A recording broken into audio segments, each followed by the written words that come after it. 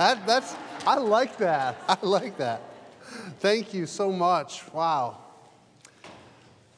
Well, it is a joy to be here. I am Paul Davis. I have my wife Martha with us. We have the joy of serving you at ABWE. And we are a missions agency. You'll notice I did not say missionary sending agency. We are a missions agency.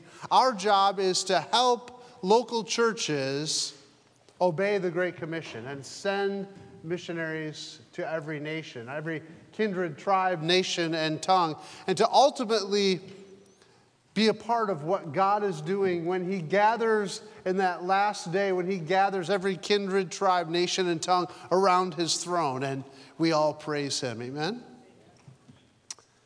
Well, it's our joy. We've had a partnership with Gray Road for many, many years, long before I became president, and you first sent us some strange missionaries. I just have to say that.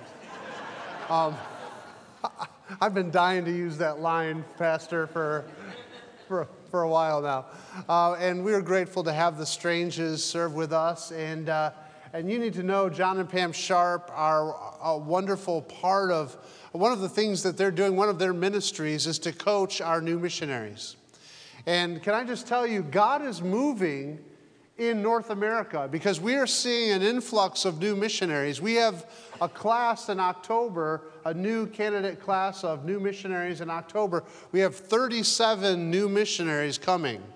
And John and Pam will be a part of coaching them and helping them get off the ground. And that's a powerful ministry. We've already sent or appointed 42 missionaries so far this year. So that's going to be almost 90 missionaries that John and Pam will be, they're solely responsible for their flourishing on the field. And no, they aren't solely responsible, but that is their ministry. We'll partner with them to help that happen as well. But it's our delight to have John and Pam. I'm grateful that you're supporting and encouraging the K family as they go to the Middle East. You need to know that they are looking to join a team that Martha and I just spent some time with. And that team is it's a healthy team. And it's good to know that you're sending the K family to a team that is healthy, it's vibrant. One of the things that they've just seen that you don't typically see in the Middle East is one of the churches that they've recently planted just baptized within the last 6 months about 13 new believers.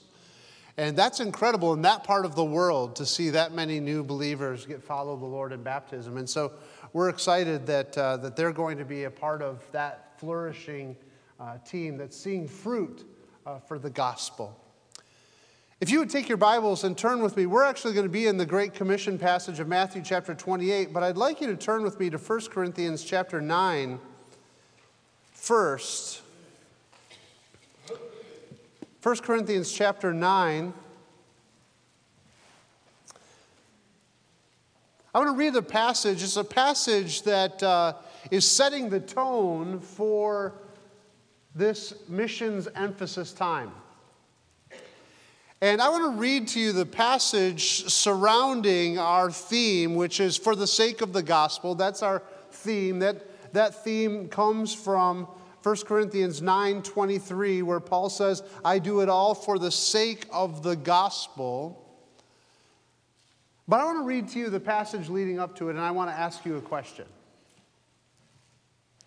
Starting in verse 19 of 1 Corinthians chapter 9.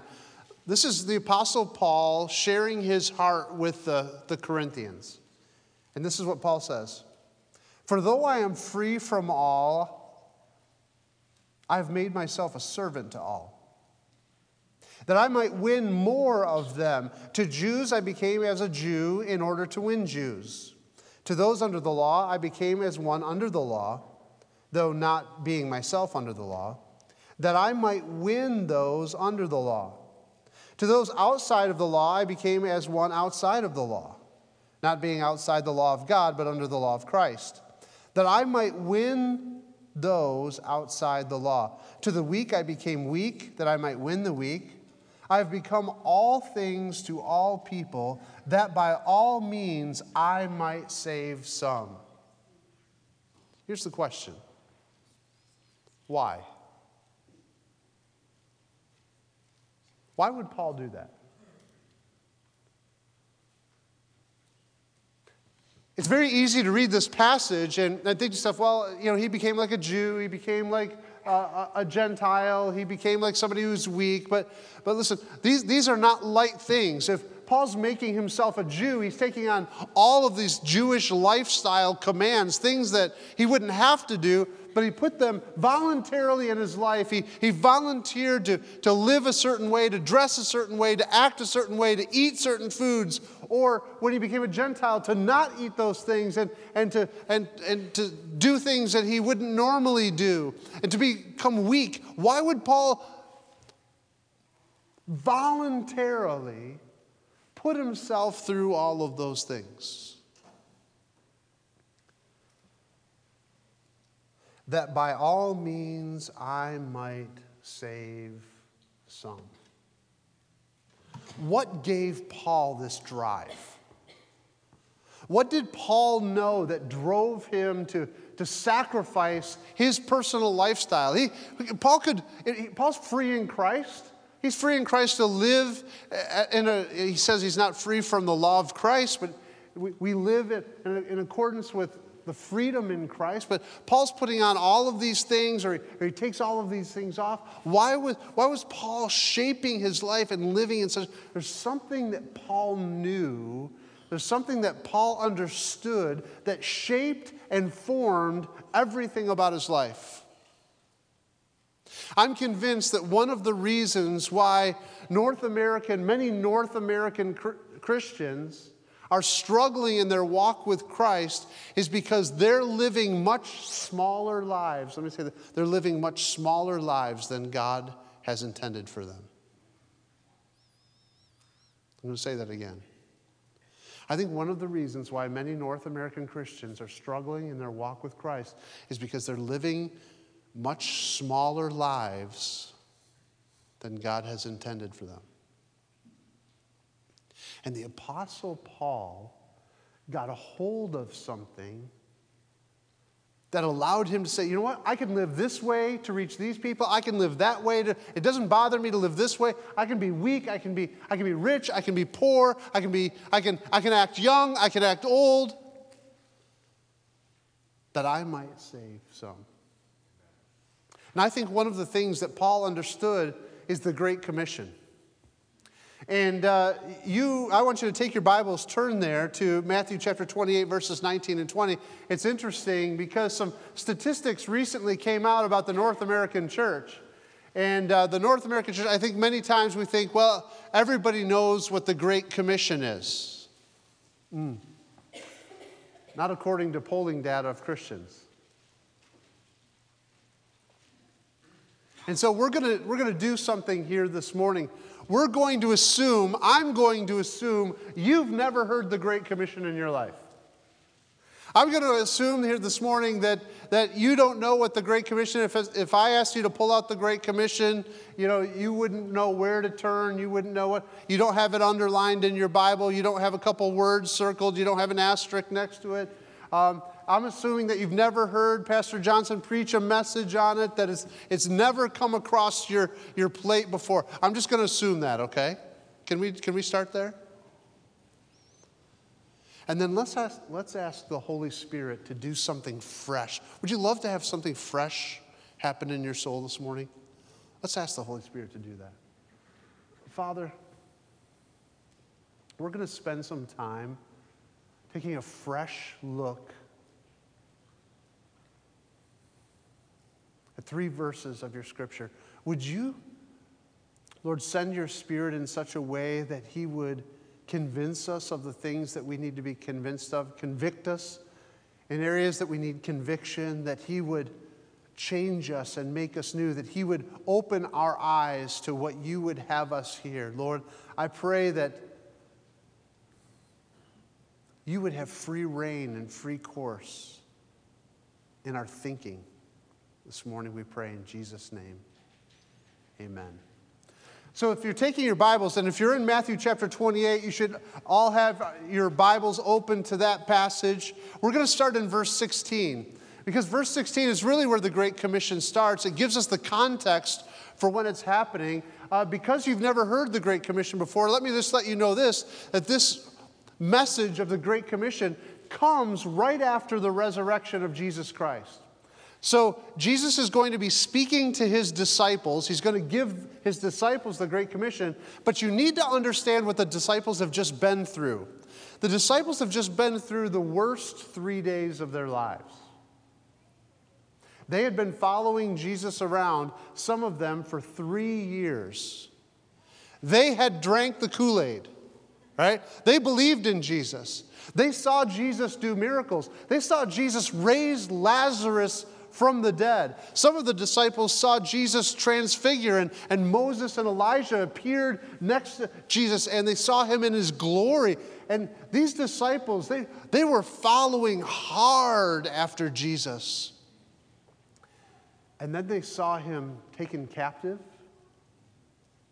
The guy who walks on water can be held by Roman guards and beaten and whipped and mocked. Crown of thorns upon his head, nails through his hands and his feet, hung on a cross, brutalized by Roman soldiers, mocked by everyone who walked by, spit upon. We're told his beard was pulled. And the disciples had to have been thinking during this 3-day period, because they all kind of abandoned him. They had to be thinking, what did I miss? I listened to everything that he said. I believed him, and now he's dead? Day 1, day 2, day 3. All of a sudden, there's resurrection stories happening and sightings of Jesus. And some of the women have come to say that they've seen him. And some of the disciples have seen him. And now Jesus has told them, go to Galilee, go to a mountain in Galilee and wait there for me. And so this is verse 16. So the disciples, the 11 disciples, went to Galilee to the mountain to which Jesus had directed them. And when they saw him, so Jesus appears to him, they worship him, but some what, class? Don't miss this. Some saw Jesus, and as soon as he appeared to them, some saw them, and some immediately got it. Some saw him, and they were just like, this makes completely sense. He said the temple would be destroyed in 3 days, it would be rebuilt. And they saw Jesus, and they're just like, I get it. He's risen from the dead. And they worshiped him. They fell at his feet. And we're told some of the disciples literally were weeping at his feet. But catch this. Some of the disciples, and we talk about Thomas, but we're told here apparently it wasn't just Thomas that doubted. But some doubted. And let me tell you, this right here, some doubted, that phrase right there gives me hope. Let me tell you why. Because whatever Jesus says next, he's saying it to some people who have it all figured out, who understood completely who Jesus is, and they understand what he's doing, and they're getting it, and they fell down and worshiped him. But whatever Jesus says next, he's also saying it to some people who don't have it quite figured out yet, who haven't got it all worked out yet. And see, what we're going to find is the Great Commission isn't just for believers who have it all figured out, who are ready when they see Jesus, they fall down and they worship him, and their life is completely in order, and they've got it all figured out, and there's no doubts, there's no concerns, there's no anything, they just have it all. Apparently, the Great Commission is for some people who still have some working out to do in their life. And that gives me hope. That gives me hope that I don't have to be perfect to be on mission with what God's going to give next. And so these disciples, some of them doubting, some of them worshiping, they see Jesus, And Jesus comes to them, and he came to them, and he starts off with the Great Commission. And he starts off interesting because he starts off the Great Commission with this phrase, all authority in heaven and earth has been given to me. All authority in heaven and earth has been given unto me. Now that's an interesting way to start a talk with someone. When my daughter was in junior high, one of the things that we used to talk about was whether or not she could stay out late on a weekend. When she was about 13 years old, she thought it would be great for her to be able to spend time with her friends up till like 11 o'clock at night.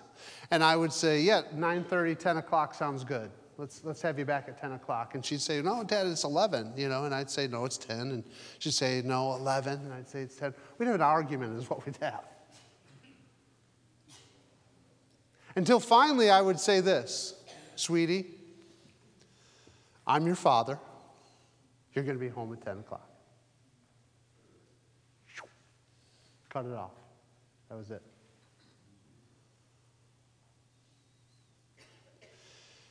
And how Jesus begins this conversation with his disciples, what he's going to say next is it's like he's starting the conversation saying, look, guys, all authority in heaven and earth has been given to me. Jesus has just won the victory over death. Jesus has just risen from the dead. The Father has given him all authority in heaven and earth. So anything that Jesus says next is going to carry the weight and the authority of him who has all the authority. Can I just tell you that this is important when it comes to missions? Because this is being broadcast, so I can neither confirm nor deny that there may be missionaries in countries where it's illegal to be a missionary. You get what I'm saying here? Track with me. If there were missionaries in a country where it's illegal to be a missionary, you have to think to yourself, well, doesn't the scriptures tell us that we're to obey those in authority over us? Then how can you be a missionary in a place where you shouldn't be a missionary? Aren't you disobeying governmental authorities? Like, how does that work? What are the ethics of that, Paul? Well, the ethics of that boil down to who has the authority in heaven and earth. Who is the King of Kings and the Lord of Lords? Who has the power to obey the seas and the oceans and they obey him? Who has the power to create universes that will yield and bend to his command and his words? Who has all of the authority in heaven and earth? Jesus Christ does. So if he commands us something, we are obligated to obey, just as the wind and the waves obey him.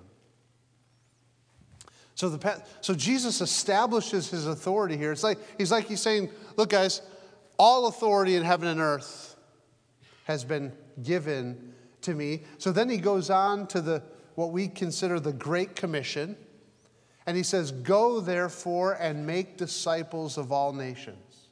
And because you've never heard this before, I'll read the whole thing. Baptizing them in the name of the Father and of the Son and of the Holy Spirit, teaching them to observe all that I have commanded you. And behold, I am with you always to the end of the age. This morning, at the risk of putting this whole section asleep right here, because I know this is the sleepy section, we're going to get a little grammatical here this morning. I'm sorry. And I apologize. If you came expecting not getting a grammar lesson, I apologize. And do we have any English teachers in the room? Any English teachers? All right. Oh, you're an English teacher? Okay, now I have to really get it right. Okay, so we're going to actually, I want to actually tear apart the Great Commission, and we're going to do a little bit of grammar. So every sentence has a subject and a what, class? Subject and a predicate. And sometimes we call predicates verbs, right? And subject and a verb, subject and a predicate, right? So every sentence, every full sentence has it. The Great Commission has a subject and a predicate, a subject and a verb. The main verb of the Great Commission is what, class? Make disciples. Right. You nailed it. You nailed it, okay? The main verb of the Great Commission is, we often think it's go. I'm going to tell you, that's a participle. We'll talk about that in a second, okay? The main verb of the Great Commission is to make disciples. And if you take the very simplest form of a sentence and you just take the predicate, the action, you take just the action of the sentence, you take away the subject, take away the participles that we're going to talk about, the main action of the Great Commission is make disciples. Class, if you boiled down the Great Commission to 2 words, it's make disciples. All authority in heaven and earth has been given unto me. Make disciples. A disciple is a follower, a learner, someone who's captivated or fascinated. Sometimes we call them like an enthusiast. If someone loves model airplanes, they build model airplanes and they paint model airplanes and they fly model airplanes, they're an enthusiast. A disciple is very much like that. Someone who is enthused by, empowered by, someone who follows the person. And they're a disciple. Someone who learns how to be like the person who's discipling them. And so we are told to be disciple makers, to make disciples of Jesus Christ, to make followers of Jesus Christ, that we'll be in the process of creating. And listen, this is an awesome task. In 2 Corinthians chapter 5, verse 2 tells us that we are Christ's ambassadors. We are God's ambassadors, that God makes his appeal to the nations. To those who don't know who Jesus Christ is yet, God makes his appeal through people, through us. As believers in Jesus Christ, it's our role in this world, it's our mission, it's our responsibility to be ambassadors for Christ, taking the message, not our message. An ambassador doesn't carry his message. An ambassador carries the message for him who he's serving. So we take the message of the gospel, the good news of Jesus Christ, to the nations. And God will make his appeal to the heart and to the souls and to the mind through the power of the Holy Spirit, through the words that we communicate. And it's this beautiful working of, for whatever reason, I think God could just say, you're saved, just boom, boom, boom, boom, boom. But through whatever reason, God chooses to use those that he has redeemed to redeem others. And we get to be a part of that.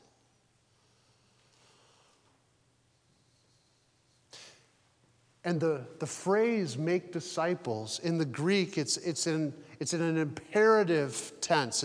It's not just a suggestion.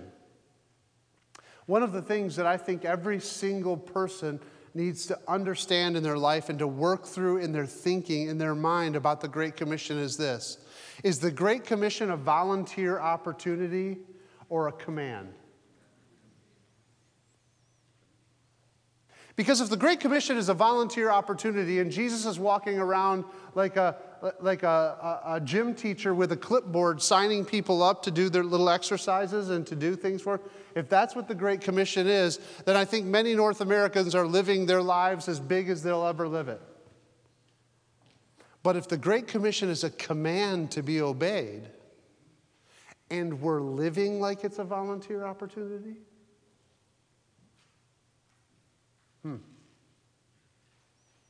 soak on that for a minute. Make followers of Jesus Christ. Now, we have a subject and a predicate. That makes up the sentence. So what is the subject of the Great Commission? Now, I want you've got your Bibles open there. Look for the subject in the Great Commission. Go, therefore, and make disciples. You know, make disciples is the main verb. Baptizing them and teaching. You see all of these ing words in here. What is the subject of the sentence? Oh, some of you guys took English class. Yeah, it's an understood you. So in other words, if you wanted to say the Great Commission and have the word there, it's you go, therefore, and make disciples of all nations. Who's to make disciples? Who makes it? You make disciples. Me? Yes, you. You make disciples. Every follower of Jesus Christ is a part of the you. You go, therefore, and make disciples. And we're to make disciples of only those people that are close to us, right? We're to make disciples of only those that come and show up at the door of Gray Road Baptist Church, right? Only those who come to our Sunday school class, those are we're to make disciples of, right? Or it's Indianapolis. We're only to make disciples of those people in Indianapolis, right? We are to go, therefore, you go, therefore, and make disciples of all nations. Panta ta ethne is the Greek. All, we get the word ethne, ethnicity. All ethnicity, all peoples. Make disciples of all. You. You make disciples of all peoples.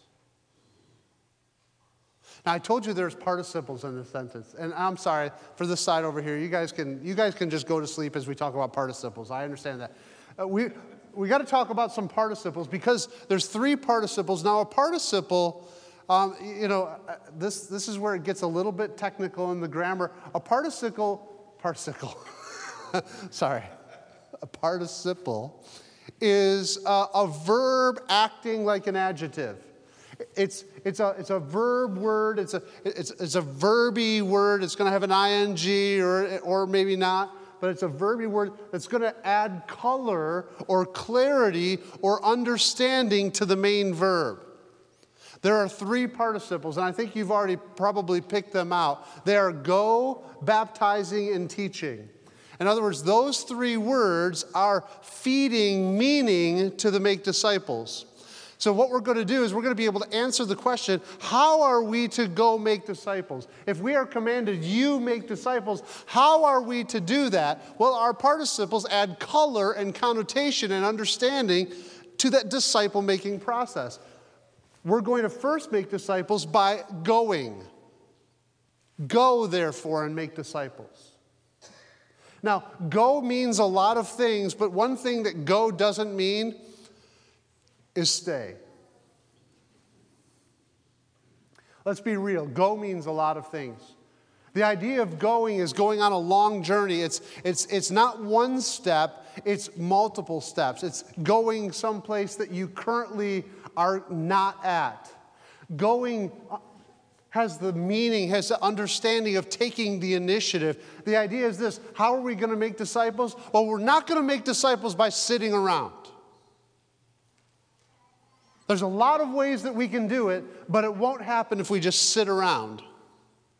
We have to go. We have to take the initiative. It will be the first step. We will be the first step. It's a pastor saying, listen, I'm not going to wait for people to come. We're going to go out into the community and reach. And I love how you have some volunteer opportunities in the community where it's not just, hey, we're waiting for people to walk in the door of our church. We're going into the community to be able to serve the community. Why? We're taking the initiative. We're making the invitation. We're taking the first step towards those who need to be made as a disciple. So, how are we going to make disciples? We're going to do it by going. The second participle there is baptizing. Now, I've got to confess, when I first began looking at the Great Commission, and I thought to myself, going, man, there's a lot in going. And there's a lot in teaching everything that I've commanded you. We'll go there in a second, but there's a lot there. But baptizing, that's like 15 minutes in the water. But baptism represents much more than just getting wet. You see, when a person follows the Lord in believer's baptism, come with me over to the Middle East where those 13 new believers just followed Christ in believer's baptism. Let me tell you what they did. They're getting in the water and following the Lord in baptism. That water represented the cleansing of their sins. And so they're picturing this cleansing of their sin. Going under the water represents them dying to an old way of living and raising to a new way of living. It represents the death, burial, and resurrection of Jesus Christ. So they're identifying with the death, burial, and resurrection of Jesus Christ in front of every Muslim friend who believes that Jesus is a fraud and a fake and a prophet of second order. They're identifying with Jesus Christ and saying, listen, just in the same way that Jesus died, buried, and rose again, I have died to my old way of living, and I am raised in newness of life. And so baptism represents all of the newness, all of the transformation. Be not conformed to this world, but be transformed by the renewing of your mind. Ephesians chapter 4, where we put off the old garments and we put on new garments. This transformation that takes place where our mind is set free, where we're released from the bondage of sin and we grow in Christ's likeness. All of this transformation is wrapped up in the cleansing waters and the death, burial, and resurrection picture that's going on. So don't think that baptism is just 15 minutes in a tank of water with a fun service at church. No. It represents so much more. And Paul says, and Jesus says, go therefore, take the initiative and make disciples of all nations, of all peoples, all over the world, every people group and language group that you can think of, take it there. And when you go there, when you're making those disciples, bring all the transformational truths that the gospel releases in a person's life. All of the newness that comes, bring that along with it. Make sure that they're putting off the old and putting on the new. Make sure that their mind is being transformed. Make sure that they're understanding how they fit into the body of Christ, and that each person in the body of Christ is a member one of another, working together to form the universal body of Christ. All of that is a part of baptism. That's huge. You got to bring that in as we're making disciples. The last thing we need to bring in is teaching everything that I've commanded you. This is the clarion call to spiritual maturity. We don't leave new, young disciples uncared for and unfed. We provide shepherds for them. That's why we have pastors. That's why we have teachers. That's why we have spiritual gifts. That's why you've been given a spiritual gift, by the way, so that you can bring someone along towards maturity. Teaching everything that I've commanded. This is the Great Commission. And it comes with a fabulous promise is this, that he who has all of the authority in heaven and earth will be, what's the last phrase? I am with you always, even unto the end of the age.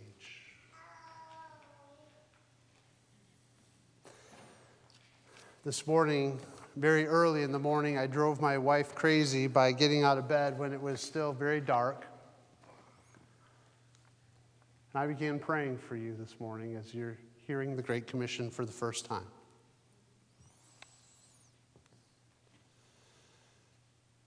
And what I was doing is, as I was praying for you, I was thinking of, and I wrote down some questions, some reflection questions I wanted to ask you as I was wrapping up.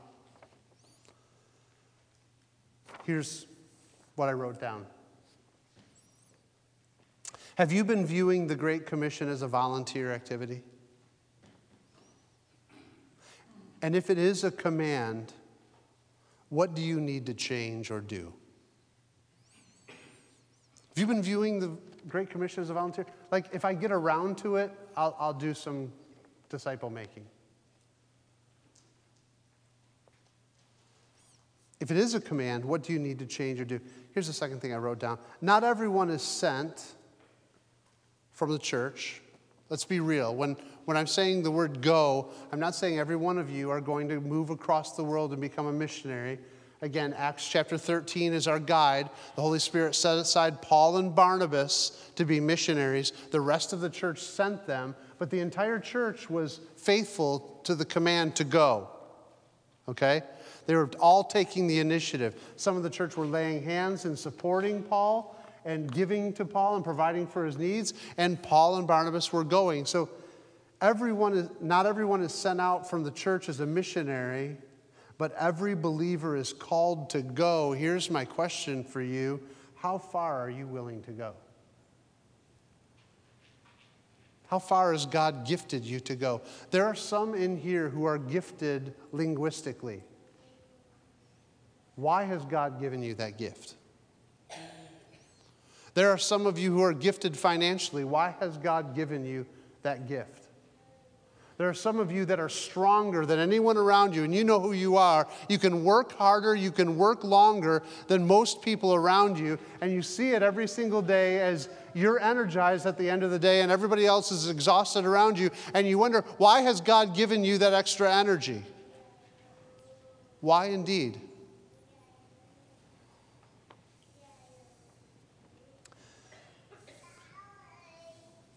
I've got two more, okay? Here, and I'll finish up, Pastor, I promise. Many of us have trusted Christ and followed him, but we've not put it all on the table. What's stopping you from putting it all on the table for the Lord to use? Here am I. What did Isaiah say? Here am I, send me. Have you put it on the table? You've trusted him as your Savior. You've trusted him as your Lord. You're following him. You're becoming a disciple yourself. And maybe you're even making disciples here. But have you laid it all on the table?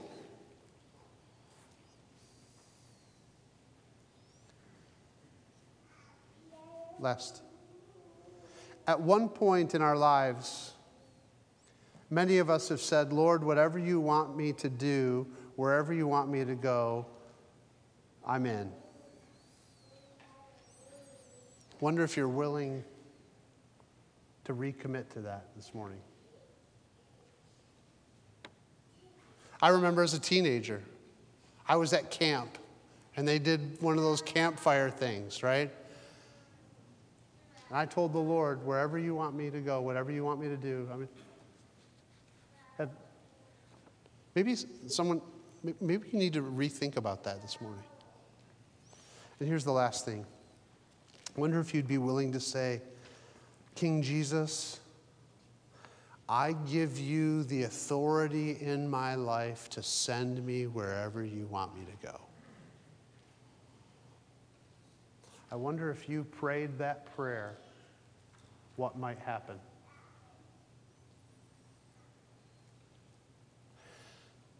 I'm the president of a mission agency. I don't know what the career path is to get that done.